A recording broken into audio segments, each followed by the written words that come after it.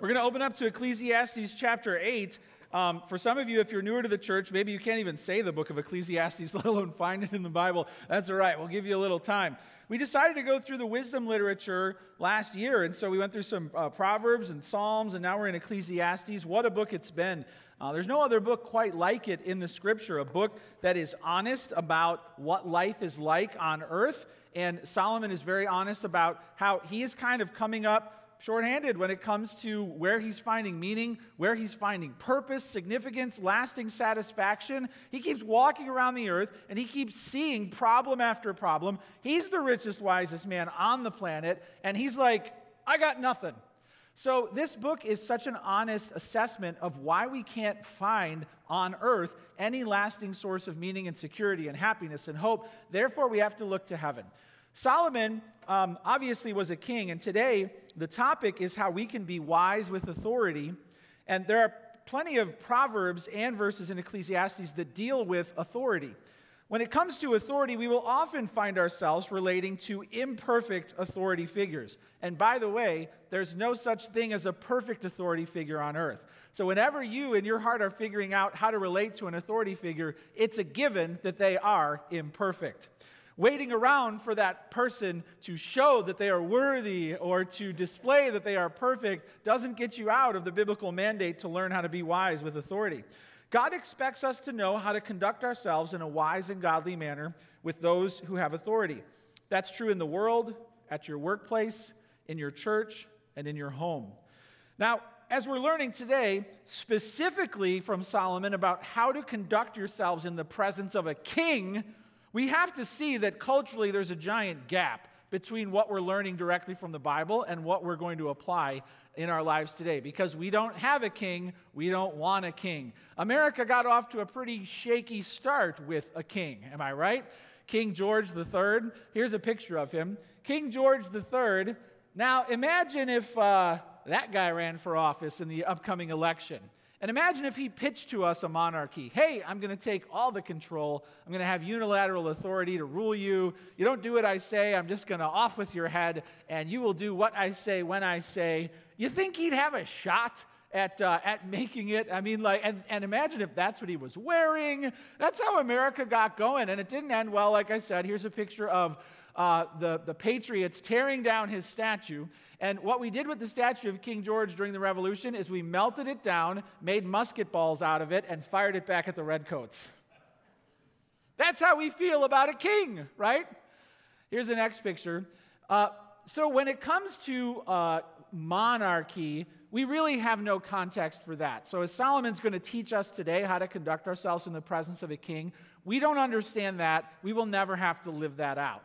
Here's what I will say, though. We all understand authority. We all understand that.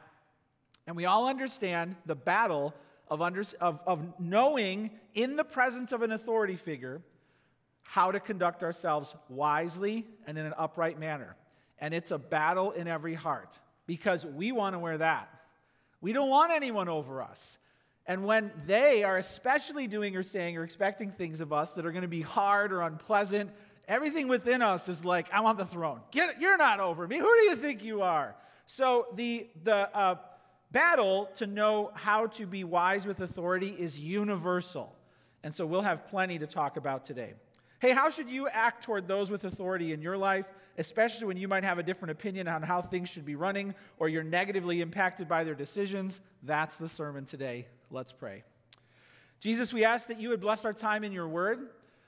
We all are under authority in a variety of ways, and we all struggle to know how to wisely, graciously, how to, in an upright manner, relate to authority.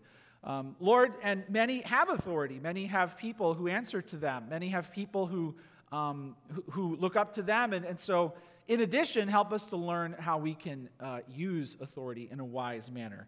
We lift this up to you in Jesus' name. Amen. Okay, check out chapter 8, verse 1. It says this.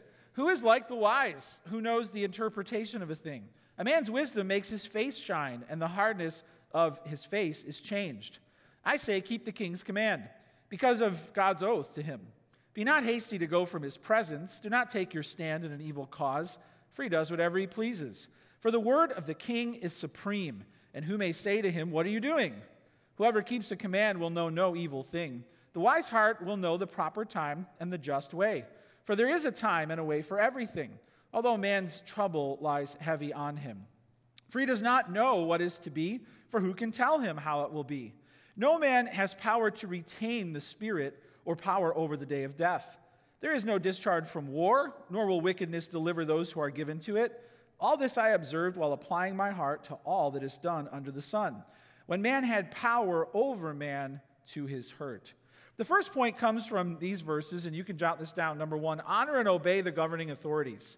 Honor and obey the governing authorities. We're not exactly sure what the scenario is, and every verse can be interpreted like 3 or 4 different ways. But here are a few of the scholars' possibilities for what the scenario could be. There could be a subject coming into the king's presence, and he's about to do some foolish stuff.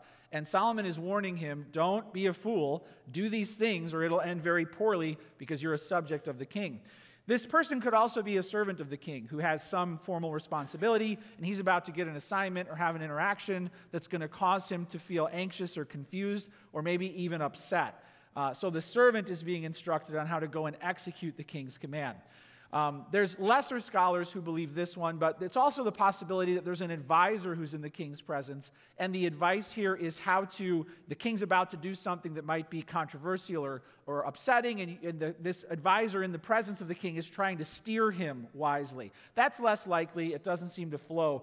But that's how scholars kind of see this scenario playing out. We don't exactly need to know the specific scenario. In fact, sometimes when the scripture is ambiguous and you're not quite exactly clear what the original problem or issue was, it gives you more freedom to apply it to a variety of different places in our lives. But generally speaking, it's clear that we are to honor and obey the governing authorities. When it comes to you interacting with authority figures in your life, you're going to feel at times like, I have a much better plan. Why am I following your plan? Or if I do what you just told me to do, people are going to be upset with me. How am I supposed to do that? Or you're in the presence of an authority figure and things aren't going well and you don't know how to feel or talk and you're trying to find the right words. That's going to happen in a variety of different places. That's going to happen at your job. That's going to happen at the dinner table with your kids or with your parents. That's going to happen at school with your teachers or at the school board meeting with the leaders. That's going to happen time and time again. So we have to ask ourselves, how do we honor and obey governing authorities? Important to realize that this text does not seem to be indicating a scenario where a servant is expected to do something sinful or criminal. That's a totally different sermon. So if you have issues with an authority figure that involves abuse or that involves some sort of criminal stuff, this is not meant to say, just go do what you're told, right? It'd be a different sermon for how do we react to authority figures when they're commanding us to do what is wrong. So jot this down. The first thing we see is be wise and pleasant. Be wise and pleasant. Who is like the wise? Wisdom is huge in Ecclesiastes. And there is a great benefit to choosing to be wise. It's not a given. When you're in the presence of an authority figure, you have the choice. You can be wise or you can be foolish. Every parent of a 2-year-old will know this. Your child has a choice. Will they be wise when you tell them what to do, or will they be foolish? Will they get dressed, or will they throw their clothes on the ground? Will they eat, or will they starve? You see that. How will you respond? Will you be wise? Will you be pleasant? And it starts here by saying, who is like the wise? Who knows the interpretation of a thing? The wise obviously understand how to figure things out, give good counsel, and understand how to conduct themselves. A man's wisdom makes his face shine. The hardness of his face is changed. This could mean that, obviously, as it's about to talk about the king's presence, you're not going into the king's presence like a fool with a silly look on your face. You're not going into the king's presence like this. Hi, I'm here again to serve you. You're watching even your demeanor as you go into the king's presence. You're going in wisely, brightly, cheerfully, because this is the king. Before you even enter, you're watching how you're coming across. And boy, does that apply to when you see your boss, when you see your teacher. You're like, good morning. You're off to a bad start, right? So that's likely the most plain interpretation of the text. Verse 2, I say, keep the king's command. Very straightforward there. Keep the king's command. The king's going to tell you something to do. It's something specific here. And you're going to keep it. You're going to do it. You're going to guard it. You're going to execute it. Be wise and pleasant because of God's oath to him. Now, this verse can be actually interpreted a few ways. Generally, it just says, keep the king's command like a divine oath. Now, that could be the servant's oath to the king. That could be the king's oath to God. That could be God's oath to the king. We don't know. So some translations say, oh, well, you made an oath to the king, or God made an oath to the king. We don't exactly know. It can read in several ways. And it could also say, keep it because of, causal, because of God's oath, or it could mean comparative, like an oath to God. So keep the king's command as you would something that you would do for God. Your relationship to the king should mirror your relationship to God, to being told to do something or committed to do something by God. Then it says, be not hasty to go from his presence. This could also be interpreted while you're in his presence. Don't be hasty. So don't be worked up. Don't be anxious. Don't freak out while you're there, or don't freak out and foolishly decide to depart in a manner like that. There's a few other scholars that could read this to mean go quickly. Either way, these are expressions of being wise in the king's presence. Whether you're there and you're like, okay, he just told me to do something and I'm not sure about it, you're not going to freak out and be like, oh, here we go again, or you're not going to storm off, and insult him by turning your back on him. Whichever the interpretation, the principle is the same. Watch how you're behaving in the presence of the king. Don't take your stand in an evil cause, for he does whatever he pleases. This could again mean that you're not in his presence standing up for something wrong or foolish. I've got a better idea. It could also mean as you leave, don't go against him and try and form the revolt, right? You'll never believe what he just told me to do. Let's get together and overthrow him. For the word of the king is supreme. In other words, he has the authority to tell you what to do. And who may say to him, what are you doing? Whoever keeps a command will know no evil thing, and the wise heart will know the proper time and the just way. Be wise and pleasant. For there is a time and a way for everything, although man's trouble lies heavily on him. Hey, be wise and pleasant. When you are around an authority figure, when you're talking about authority figures, when you are interacting with them, be wise and be pleasant, right? And boy, is this seemingly impossible. Am I right? Just bring up the gas prices and the current administration with anyone in your life and see if they're pleasant about it. We generally struggle to be pleasant about authority figures.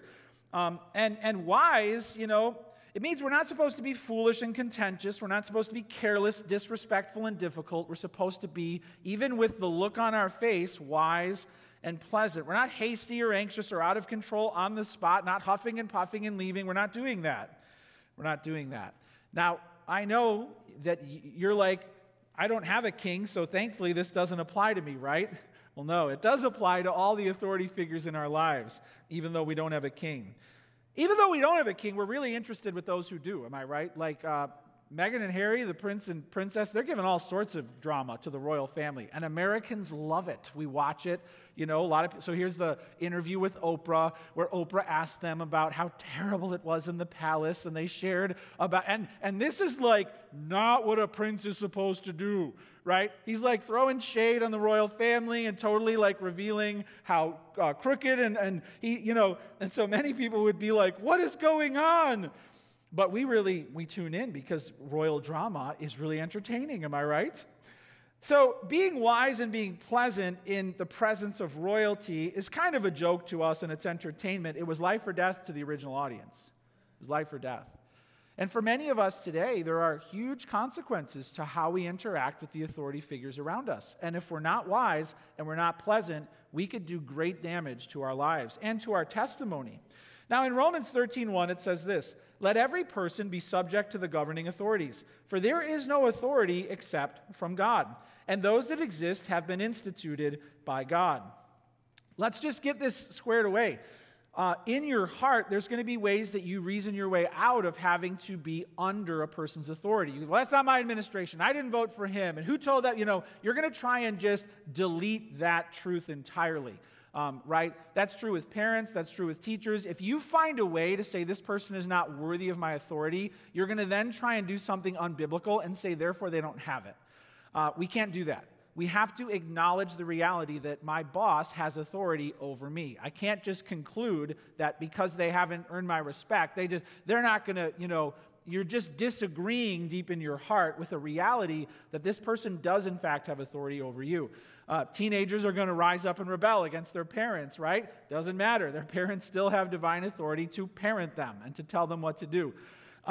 Again, stopping short of tough situations like abuse or criminal activity, we're dealing with just the day in and the day out of difficulty here.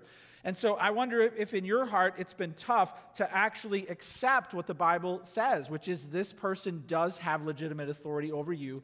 They will never, in your minds, maybe deserve it or earn it, but that's not the deal. They don't have to deserve it. They don't have to earn it. They still have it. They are going to be imperfect. They're going to make mistakes. They're going to do things that you would disagree with.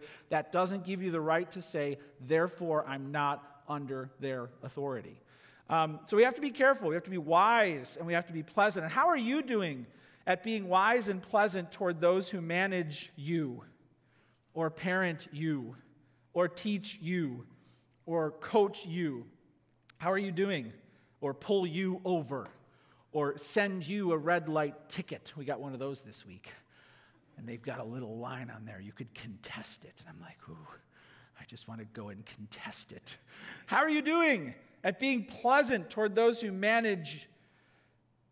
When it comes to schools, as parents, let's face it, we have several challenging, confusing interactions with teachers or principals or superintendents, especially during the COVID era. And we've had to decide, how are we going to be wise and pleasant toward authority in the schools? It's tough when you have discipline issues that impact your children, when you have safety issues that you might not agree with, policies are changing day and night. How have you been at being wise and pleasant? Sure, we can talk about ethical and firm and the other imperatives, right? Because these people are not kings. They can't just do what they want. The parallel breaks down a little bit. But have you been wise? Have you been pleasant? I used to be a teacher, and my first year as a teacher, I learned a lot. And one thing that I learned was parent-teacher conferences, sometimes they don't go that well. So anyway, at the end of the year, the grade under us was sending up a pile, which was like our students for the next year. And I was just a new teacher. I didn't know anything. And so I looked, and they told you everything about the kid. And then there was a little circle thing there that said HMP. And it was circled or it was not circled. And so I asked another teacher, what's HMP? And she goes, oh, high maintenance parent. It's like, oh, thanks for the heads up. Apparently down below in the grades, some parents just, rumbled in the parent-teacher conferences, and they just sent a heads up. So I'm just telling you, that's out there. And, when I go into teacher conferences now, I don't want to be a high-maintenance parent. So I'm a little careful, when I talk about my kids. Maybe you want to be so also. It's just known when some people are not wise and are not pleasant toward authority. People know that. They feel that. It happens on the baseball field. My son had his last year in PBO last year, and even though they were the second to the last place team, they ended up winning the championship. It was amazing. They had to go through the team that had the best pitcher and the best hitter. They had to go through the first place team, the second place team to win it, and they did. But in the last game, there was a miracle that happened. The pitcher of the other team was on the mound, and we were down 2 runs going into the last inning, right? And this pitcher had our team right where he wanted us. But then as he was winding up, the batter, stepped out of the box, and the ump called timeout. Well, the coach didn't like that because the pitcher was already in his windup, and that's against the rules, and it threw the pitcher off, right? So then the next pitch, what happened was he wound up, and the wind blew his hat off. And then he threw the ball and hit the batter, and the batter got the first base. And the coach again was like, if the hat comes off, you're supposed to. And so there was big drama at the ball fields, and the coach didn't like the authoritative judgment on the field from the other team, right? And so then the next 2 batters on our team hit home runs, and we won. How do you think that went over in the bleachers on the other side? The ump let the batter take a timeout when the pitcher started his windup, then the wind knocked the pitcher's hat off, and we got a free base out of that. They were not happy with the authority figures on the field. And these are judgment calls. The ump could have gone either way. It's at the ball field that we decide, are we going to be pleasant and are we going to be wise with authority? How are you doing at that? In Ecclesiastes 10, verse 4, looking ahead just a little bit, Solomon kind of gives us a little peek at what could be happening here. But 10, verse 4 says, "If the anger of the ruler rises against you, do not leave your place, for calmness will lay great offenses to rest." So the idea of being in the king's presence, it's not going well, you're not sure how to be wise, or, great calmness will lay great offenses to rest. Hey, are you being wise and pleasant, especially when upset or angry with authority? Jot this down: be upright and submissive. Be upright and submissive. It says in verse 3, do not take your stand in an evil cause. Be upright. Don't do a wrong thing. Don't promote a wrong thing. Don't tell the other coworkers, here's what we're going to do. We're going to slash your tires. Don't stand in an evil cause. Don't fight for something that's bad because the person really is in charge. They do whatever they please. The word of the king is supreme, and who may say to him, what are you doing? They do have the authority to do what is in their judgment best. Whoever keeps a command will know no evil thing. The wise heart will know the proper time and the just way. So better things will happen if you submit to authority. Generally speaking, those who learn how to submit to authority and to be upright and wise and pleasant will have a much, much, much better life. Those who refuse to be wise and pleasant with authority figures, starting with their parents, then going on to the teachers, then they can't find a boss who's nice to them, they're not upright, they're not submissive, that's how you end up on the show Cops, okay? You just never, ever, ever finally get to the point where you're going to figure out how to function with authority. It can be a lifelong battle for some people. It goes on to say, at the proper time and the just way. This can mean that the wise heart will know that there is a proper time and a just way. So timing and justice are coming. You don't have to freak out right now. There is a time and a way for everything. It's a common theme that comes up in Ecclesiastes. There's a time and a way for everything, right? So we have to accept this reality, although man's trouble lies heavy on him. So we have to just be upright and submissive. Don't rebel, don't revile, don't resist. Do what is right and virtuous, even when you're tempted to maybe repay evil with evil, and accept the reality that you're under their authority. You must allow someone to be above you, even if they're not perfect, and God designed authority to work this way. In the government, in the home, in the church, at the workplace. God established authority, and He will hold leaders accountable. Here's a chart of kind of how authority works. It starts in the home. Children are under the authority of their parents, and God wants the man to be the spiritual leader in the home, generally speaking, to follow his lead, for him to set those parameters and to rear his children in the training and instruction of the Lord with sacrificial, loving leadership in his marriage. Then the church is kind of the next level, and God wants us to have a church family where we can say, hey, we're going to be accountable to you, and if there's any problems that need help in the home, we have a bit of an appeal in the church. The government also gets to make laws to protect people, and then God is over all authority. So that's generally how authoritative structures work, those circles. And when it comes to the advice given in Scripture about being upright and submissive, it even applies to the sad reality that in the New Testament there were slaves who were kind of, functioning in a slave-master relationship with people. And in Colossians 3:22, here's what it says: "Bondservants, obey in everything those who are your earthly masters, not by way of eye service as people pleasers, but with sincerity of heart, fearing the Lord." Even in that relationship, it can be redeemed. It said, look, this is your lot in life. It says if you can get your freedom, get it. But for many, they couldn't, so this was just life. And the Bible even gave them, the command to say, look, obey those who are your earthly masters, and not by way of eye service. I like that phrase. Not just when they're watching, but truly with sincerity of heart because you fear the Lord. That's a great commendation for us as we go to work, tomorrow, the days ahead. Not with eye service, but, from the heart because we're serving Christ and fearing the Lord. In Hebrews 13:17, it applies these principles to the church. It says this: "Obey your leaders and submit to them, for they're keeping watch over your souls, as those who will have to give an account. Let them do this with joy and not with groaning, for that would be of no advantage to you." So this could apply to, your small group leader. They're kind of in charge of running it. Your ministry leader, head usher or hospitality, or somebody who's kind of in charge of security. Are you being wise? Are you being pleasant? Are you being critical? Are you being demanding? Why are we doing it this way? How are you doing? That includes pastors and elders and deacons. And how's your attitude? Are you wise, pleasant, upright, and submissive in the church? How's that going? Generally, we can refuse authority in a few ways. We can be reluctant or resistant. Reluctant is the passive-aggressive way. Well, I'm not going to do exactly what they tell me to do. I'm going to be reluctant to obey. You know the kid who it's like, go to your room and clean up, and they're like this.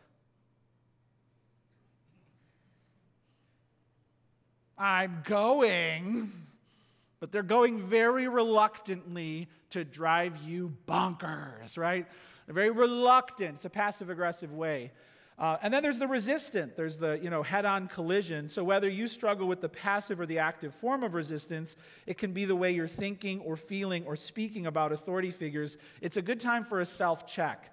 How are you doing at not defying or disregarding authority, not desiring your own way or refusing to submit or stopping short of being respectful and supportive and honoring those who are in authority over you? How are you doing? And let me just tell you, if you give yourself an A+++ on this one, I'm going to have lunch with you so you can help me with it. Because we all struggle, right, with this. So honor and obey governing authorities. Be wise and pleasant. Be upright and submissive. Moving on, next point, even though the outcome is out of your control. Even though the outcome is out of your control. This implies surrendering patiently and humbly, because you don't know how things are going to turn out, so you don't have to control it. You don't have to control it. This whole book is a commemoration of God's sovereignty, and I like what Phil Ryken says. He says, God's sovereignty over time and eternity is a thing of beauty. I'll say that again. God's sovereignty over time and eternity is a thing of beauty. We learned earlier from Ecclesiastes that God ordains life and death. He makes a time for every emotional experience, every activity, every interaction in your life. We therefore must embrace His timing, expect to experience the full range of life's extremes, wait for God's timing, understand the season you're in, and know how to honor Him while you prepare for eternity. Ecclesiastes is clear. God has made everything beautiful in its time. So we can rest and rejoice in the reality that everything is part of His grand design. Yes, your job. Yes, your boss. Yes, your parent. Yes, your president is part of God's grand design. And therefore, we can be subject to and be confident in His supreme governance and goodness while we relate wisely to authority. That's number one. If you want to get up and leave, you can. I know this is probably like, this is hard. But number two, we're going on. Fear God, who alone has ultimate authority. Fear God, who alone has ultimate authority. So coming out of verse 8, it says, no man has power to retain the spirit or power over the day of death. There's no discharge from war. The NIV takes this to mean these things are inevitabilities. So you don't have power to retain your spirit. That can mean to control the wind or to keep yourself alive. You can't do it. Or power over the day of death. You can't stop it. There's no discharge from war. You're not getting out of it. And then, therefore, nor will wickedness deliver those who are given to it. So the wicked aren't going to get away with it. It's an inevitability that choosing a wicked path will always lead to destruction. As I observed while applying my heart to all that is done under the sun, when man had power over man to his hurt. This is a twofold warning. To those who have authority, don't abuse it. To those who are under authority, don't let that be your source of rebellion. It says in verse 10, then I saw the wicked buried. Funeral. They used to go in and out of the holy place and were praised in the city when they had done such things. This also is vanity. Because the sentence against an evil deed is not executed speedily, the heart of the children of man is fully set to do evil.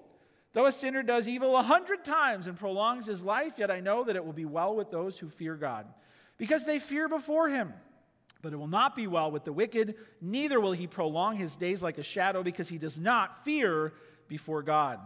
So however you get there, getting to a wicked place where you defy God's authority and you take advantage of others is going to be a place that leads you to destruction, even if things are going well with you in life. And to the righteous, therefore, don't be tempted to go down that path. Don't be tempted to go down that path.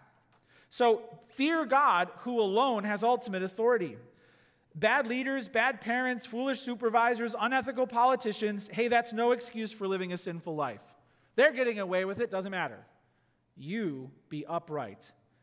In Deuteronomy 32:4, it's clear, After you make appeal after appeal after appeal in an unfair life when you're being mistreated, guess what? There is a wise and virtuous God at the top.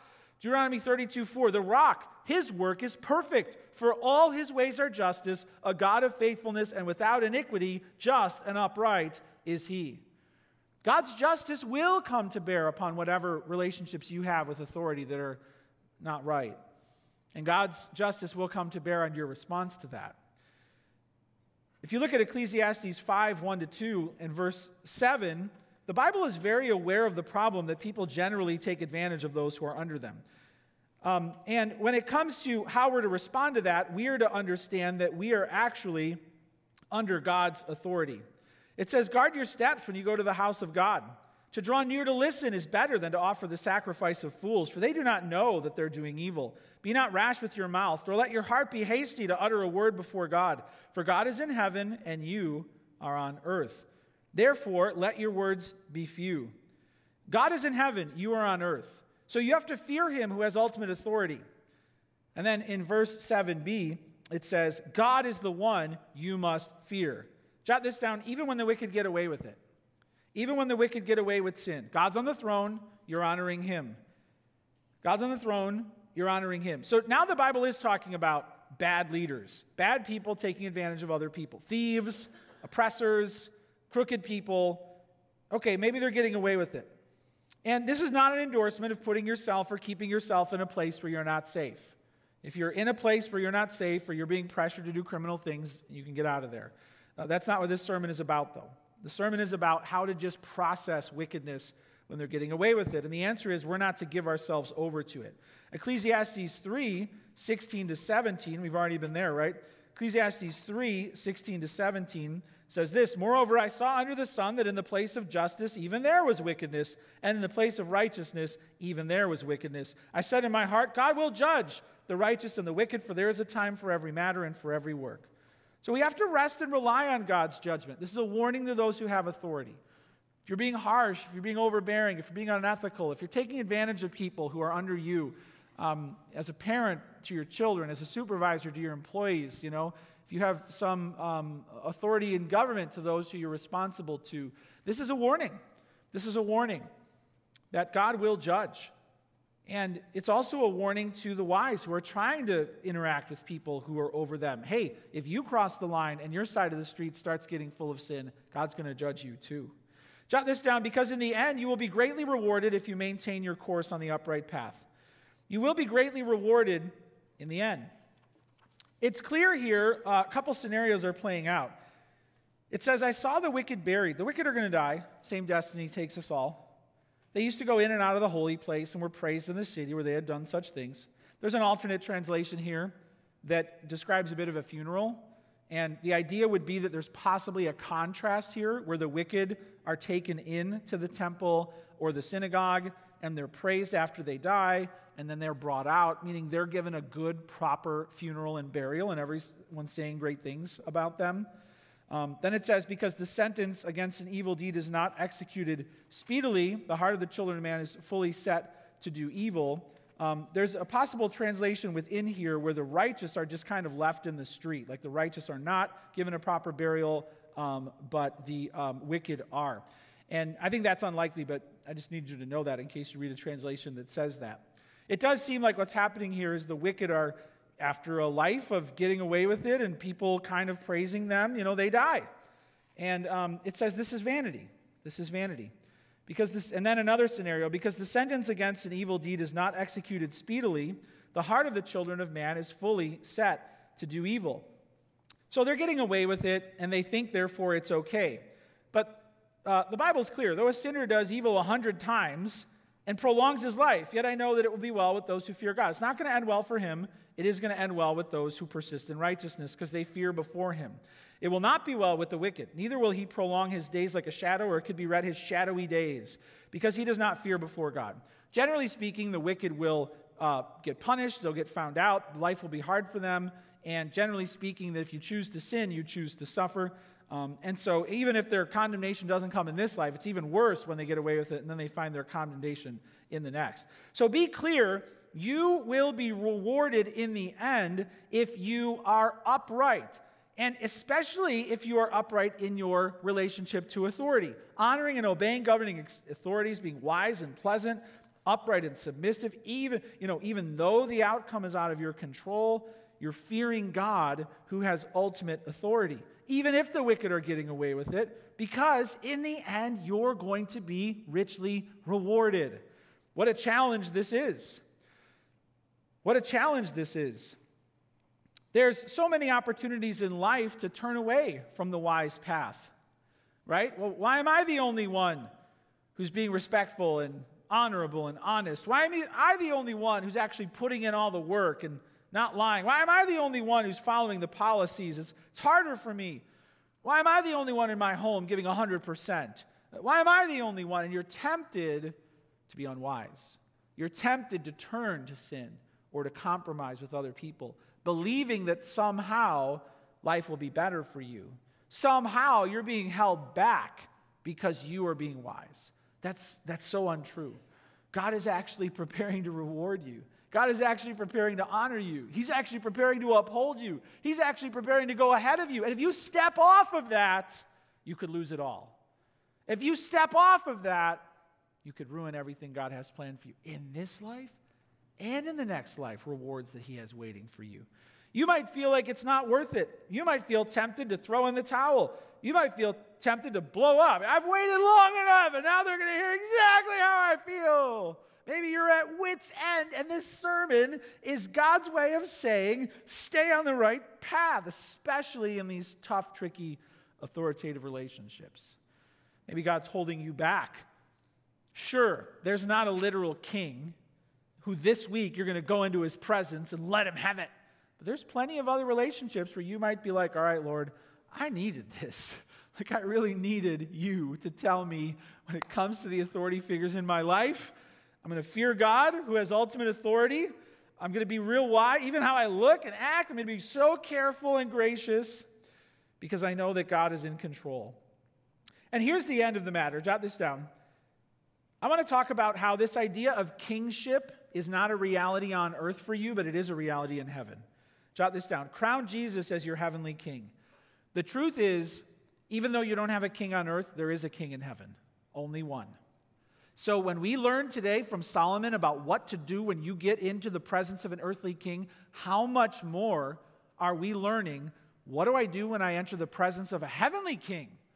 How am I, like this passage actually changed this week how I act and speak and look in my prayer time. I'm like, I'm going into the presence of a king.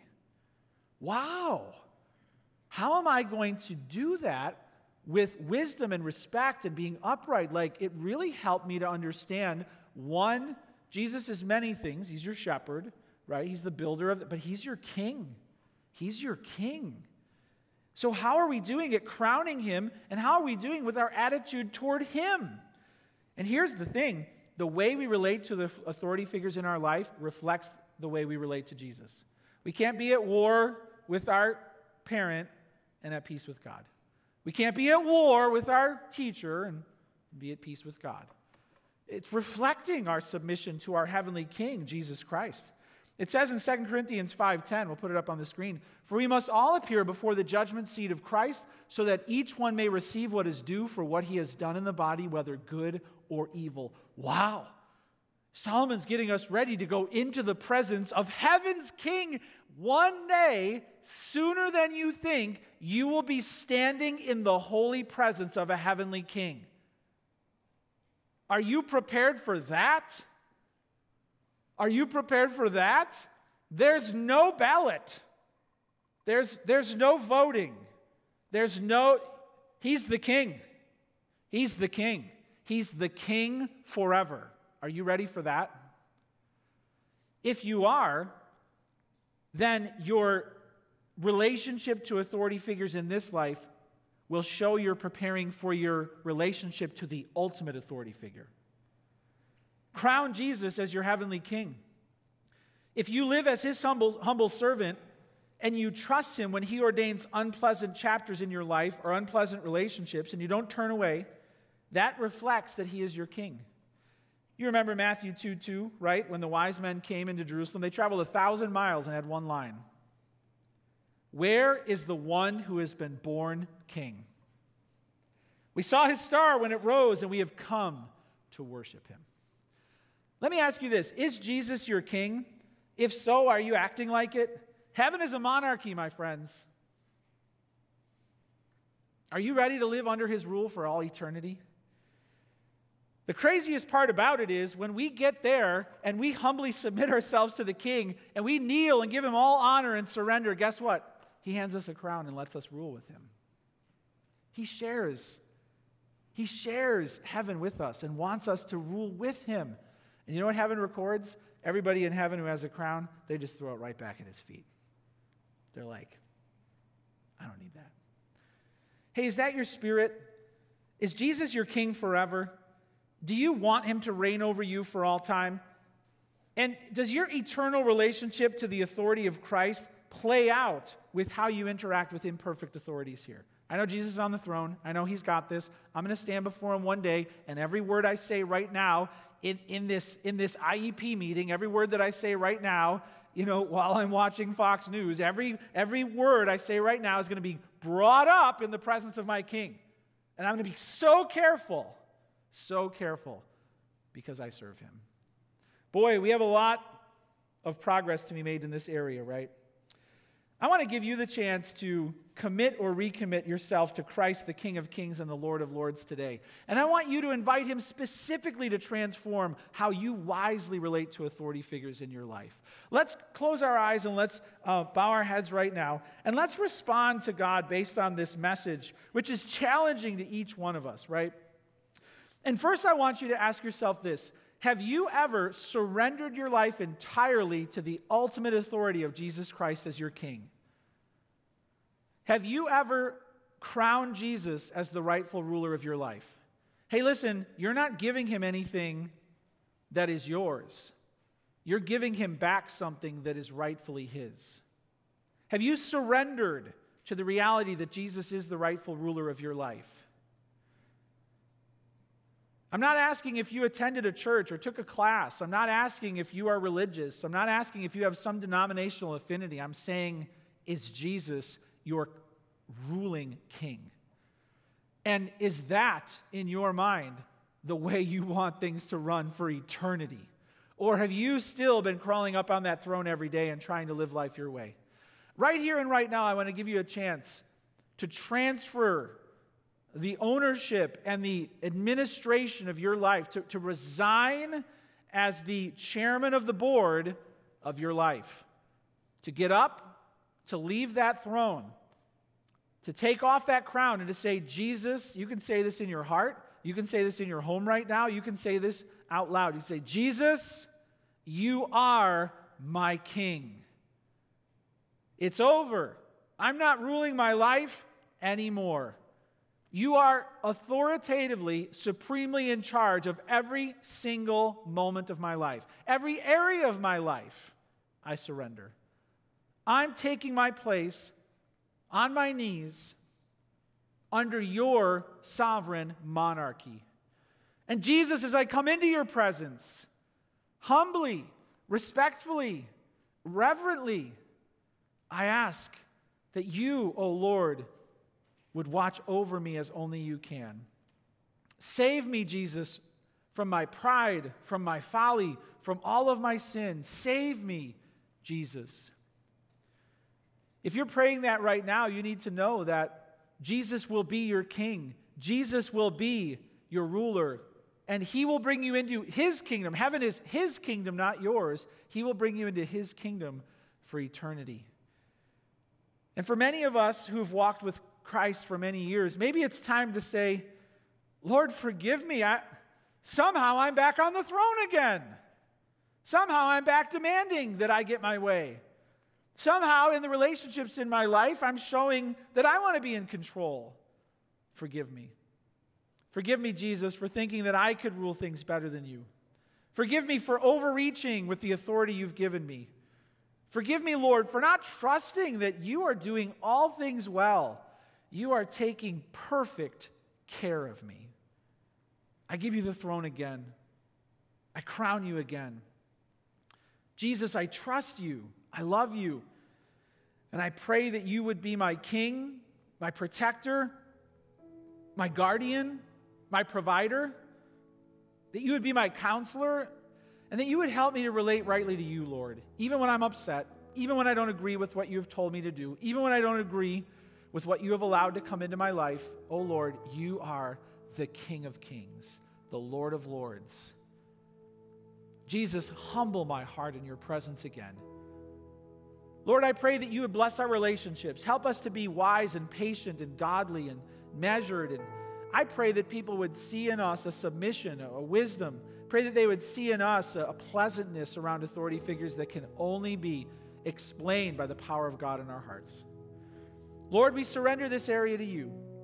We pray that you would transform us and fill us with your Holy Spirit. And we trust you, Jesus, that you will arrive soon.